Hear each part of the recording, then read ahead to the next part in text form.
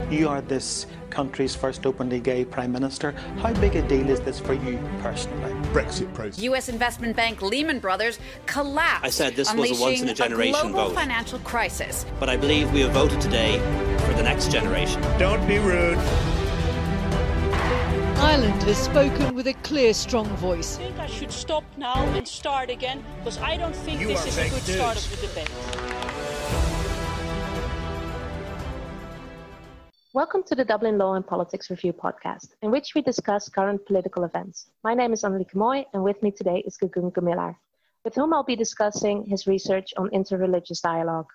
If you like this podcast, don't forget to subscribe or find us on social media via @DublinLPR or on our website dublinlpr.ie. This podcast is furthermore played on Swatch Radio Navi Mumbai and on Galway's Flirt FM. So welcome, Guggen. How are you? Very good. How are you, Anne? Thank you for inviting me. Yes, it's a pleasure to have you. Yeah, me too. It's a pleasure, to have you in our wonderful discussion today. Yes. So can you tell us a little bit more about your research? What is, first of all, interreligious dialogue? It sounds very complicated. Yes. Thank you, Anne, for having me today. My title of dissertation, I'm going to focus on the Pancasila state ideology and interreligious dialogue. So Pancasila is the 5 principle of the Indonesian state ideology, and we are focusing on the interreligious dialogue. So what are the 5 principles state ideology? The first one is belief in one supreme God, and the second one is humanity and justice, and the third is unity of Indonesia, and the fourth one is the consensus by the people, representative of Indonesia, and the fifth is social justice. So I'm going to focus the relationship between the state and religion in Indonesia as seen through the lens of the Pancasila state ideology. So the origin so what religions are there in Indonesia? Yeah, actually, this is the problem in our country. So the government, the state, only recognize the 6 major religions. The first one is Islam, and the second one is Catholic, and the third one is Protestant. Because in our country, Catholic and Protestant become religion. That's so funny. Yeah, Catholic and Protestant, and then Buddhism, and then Hindu, and then the last one is Confucianism. So this one, the 6 religion. But the problem is the minority, right? We have more than 25 indigenous religion in Indonesia that the government doesn't recognize as the official religions, And then the atheists, the government cannot adopt the official atheists, to be one of the major religion, and also the Shiism and Ahmadiyya people. So that's become the problem. And also the important thing is the Judaism, the Jewish people. So there's a lot of issues in religion in Indonesia. Mostly the people of Indonesian who didn't get the authority from the government is around 40 million of people in Indonesia. That's quite a lot for a minority group, 40 million. Exactly. And what is the difference from a practical or legal perspective, perhaps, between being recognized as a religion and not being recognized? That's very important question, and thank you so much. So I have my own identity card. You can see me here. I bring it today because it is really important. So I will discuss in my chapter, in my dissertation. This is my identity card, right? Identity card. So the problem here is in our country, we have to put our official religion. This is so funny in Indonesia. Okay. So it is different with the Netherlands and in the UK and then in America, in some other countries. So the problem here is religion. Religion in Indonesian context is agama. Agama is our name of religion, but agama is very narrow context in Indonesia. Agama becomes the 6th official religion. The term agama is used during the the Dutch administration in Indonesia. So right now it's still used in Indonesia. So the Dutch administration and until now recognize only 6 agamas in our KTP. We call it KTP, the identity card. So we have to put our religion, whether Islam, Protestant, and then Confucianism, Buddhism, and Hinduism. This is the rubric of agama in our national identity card. And what happens if I am, say, for example, a Shiite? What would I write on this identity card? So if you are a Jewish, or if you are atheist, you have to put your religion here. It becomes, for example, become a Muslim, become a Protestant or Hinduism, or become a Confucianist. It's not fair, for everybody. Belief in one God is something sacred, individual matters, not the government matter. Why the government should interfere the belief system in one individual? So this is very problematic in our democracy system within state and religion. That's why Indonesia is not Islamic country, is not a secular country, but Pancasila. But the problem itself in Pancasila is we cannot adapt the indigenous religions, the atheist, Judaism, the Shiism, the Ahmadiyya. They should adopt one particular official religion in Indonesia. That's I want to explore more and discuss more in my chapter. So, what are you then researching? You are talking about exploration of interreligious dialogue. Yes, exactly. Are you suggesting that, for example, there should be no religion on your identity card, or all religions should be accepted? What kind of solution are you researching? Yeah, I'm discussing and I'm researching on my dissertation. Is I want to bring people in dialogue. And so, okay, let's say the government has the status of legal religion, okay, but in our society, but how we can proceed our future interreligious dialogue? So in my dissertation, in my own research, is I want to bring some interfaith agenda solution in my own dissertation. For example, interfaith dialogue through festival, because we have a lot of cultures in Indonesia, but we can do it practically during the interfaith festival dialogue. For example, bringing people with different religion and different race and different background of people, so we can do it through interreligious dialogue, interfaith dialogue movement. And now also, sorry, continue. Yeah, the second thing is the power of dialogue, and from the government level, grassroots level, and education level, we should bring people into dialogue. Sometimes we are as the majority. The word of pluralism and the word tolerance is something strange in our country. That's why I want to promote the word of pluralism and tolerance as the solution of interfaith dialogue in Indonesia. So hopefully, my own dissertation can be productive for the grassroots level. How I can bring my own paper into real area. For example, I have an NGO, right?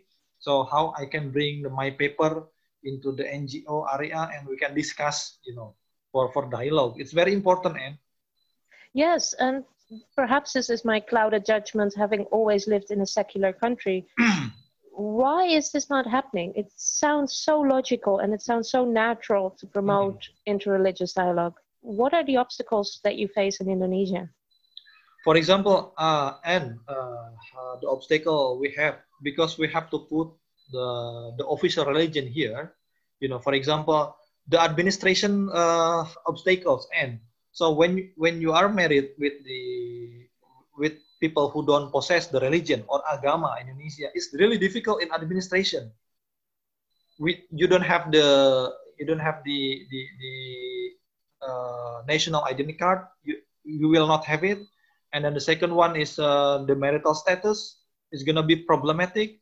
And the third one is the social phenomena. So you will be discredited by the people who possess agama, religion in Indonesia. It's really, problematic if you don't have agama if you are atheist, if you are Jewish, if you are Shia or Ahmadiyya or indigenous religion, it's gonna be problematic living in Indonesia. You know. Okay, but that's that the problem. does sound like a big problem. So Yeah. if two Jewish people would like to get married in Indonesia, that would be an issue because they don't have agama. Very difficult. Very difficult. Now, who is Even though, keeping this system in place? sorry, Ann? Who is keeping this system in place, the system of agama? Oh, Ministry of Agama, Ministry of Religions. So this Ministry of Religions constructed after the independence from the Dutch. So Agama has been administrated during the Dutch colony until now. So, but the problem is when you are married with the non-official religion, it's going to be problematic. For example, interfaith marriage in Indonesia is still become the major issues, crucial issues. You cannot marry because, for example, I'm a Muslim, so and then I marry with the non-Muslim. You know, it's gonna be problematic in Indonesia. You should possess the same religion when you are married. So married people should also possess the same religion. So exactly, if a Catholic and a Protestant would get married, they should both either be Catholic or Protestant. They couldn't keep their different agamas. Yes, exactly. We should be the same agamas because there is two system marital status in Indonesia. First, official religion, for example, me and Islam, and the second one is the official government for the identity card, and the second one is for the family card. Okay. Yeah. That sounds fairly confusing. So you mentioned that this system was set up. Sorry, but you mentioned this system was set up after the Dutch independence, so after the Dutch left. Who was it that introduced the system? Was it the Dutch or was it the Indonesian government? Both of them. Both of them. Yeah, both of them. Yeah, we understand that the Dutch use agama to empower, to make powerful system, during that time. But right now, because of the Dutch colonization and the indigenous people, but the term agama is not being amended in our constitutional system, in our political system. Once the party wants to amend this system, it's going to be a radical ideology. For example, this is from the Western perspective. This is from the colonialist perspective. This is from the American perspective.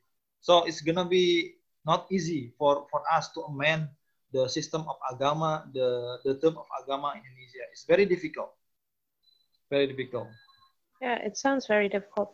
Yeah, so very difficult. You've been researching this topic for quite a while now. Yeah. What have you found?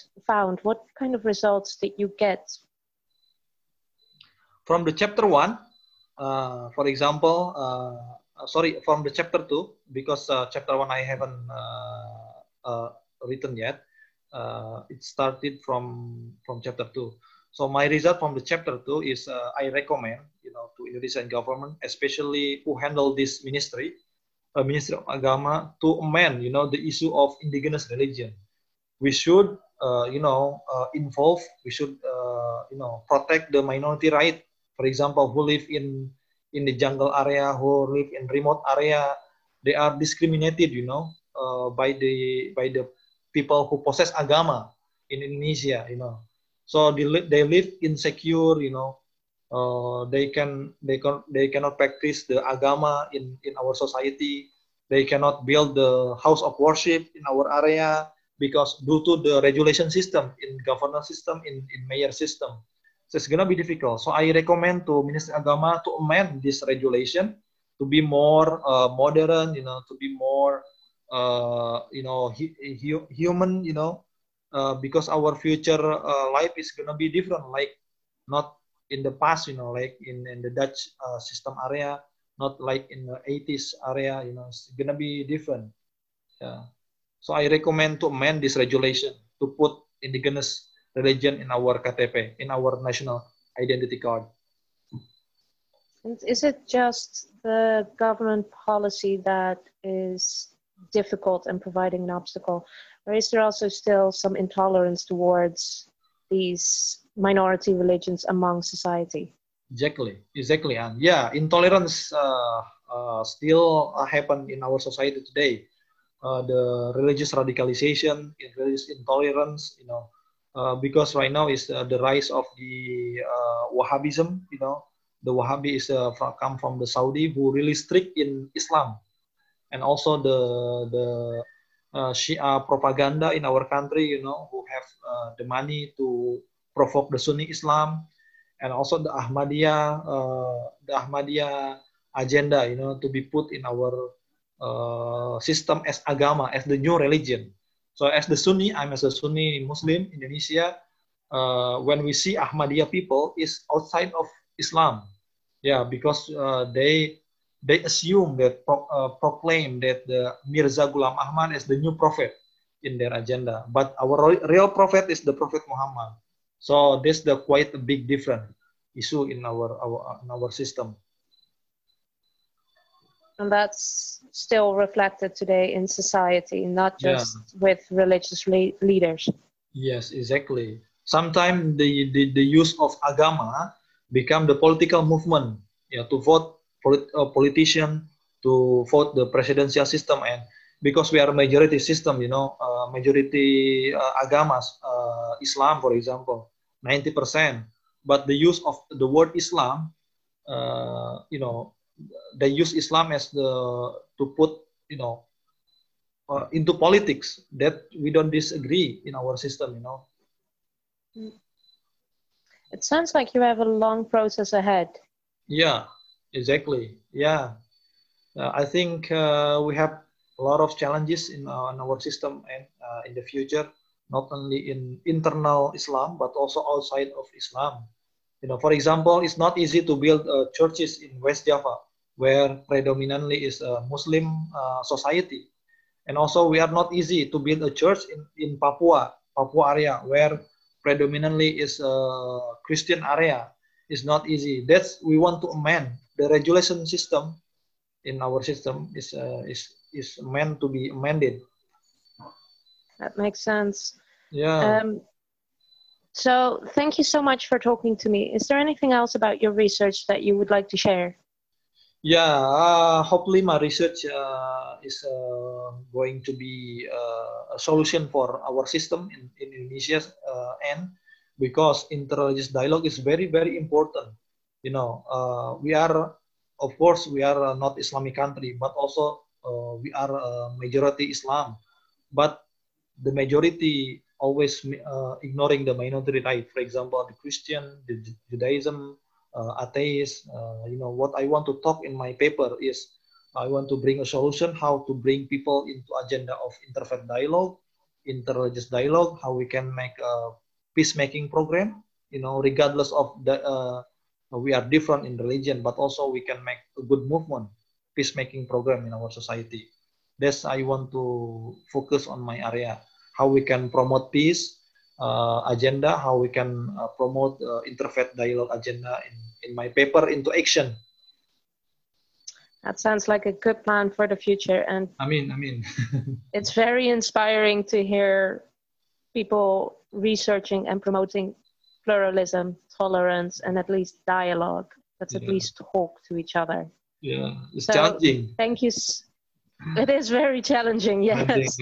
Thank you so much for talking to me today, and thank you all for listening to the Dublin Law and Politics Review podcast today with Gugun Gumilar on his research on interreligious dialogue.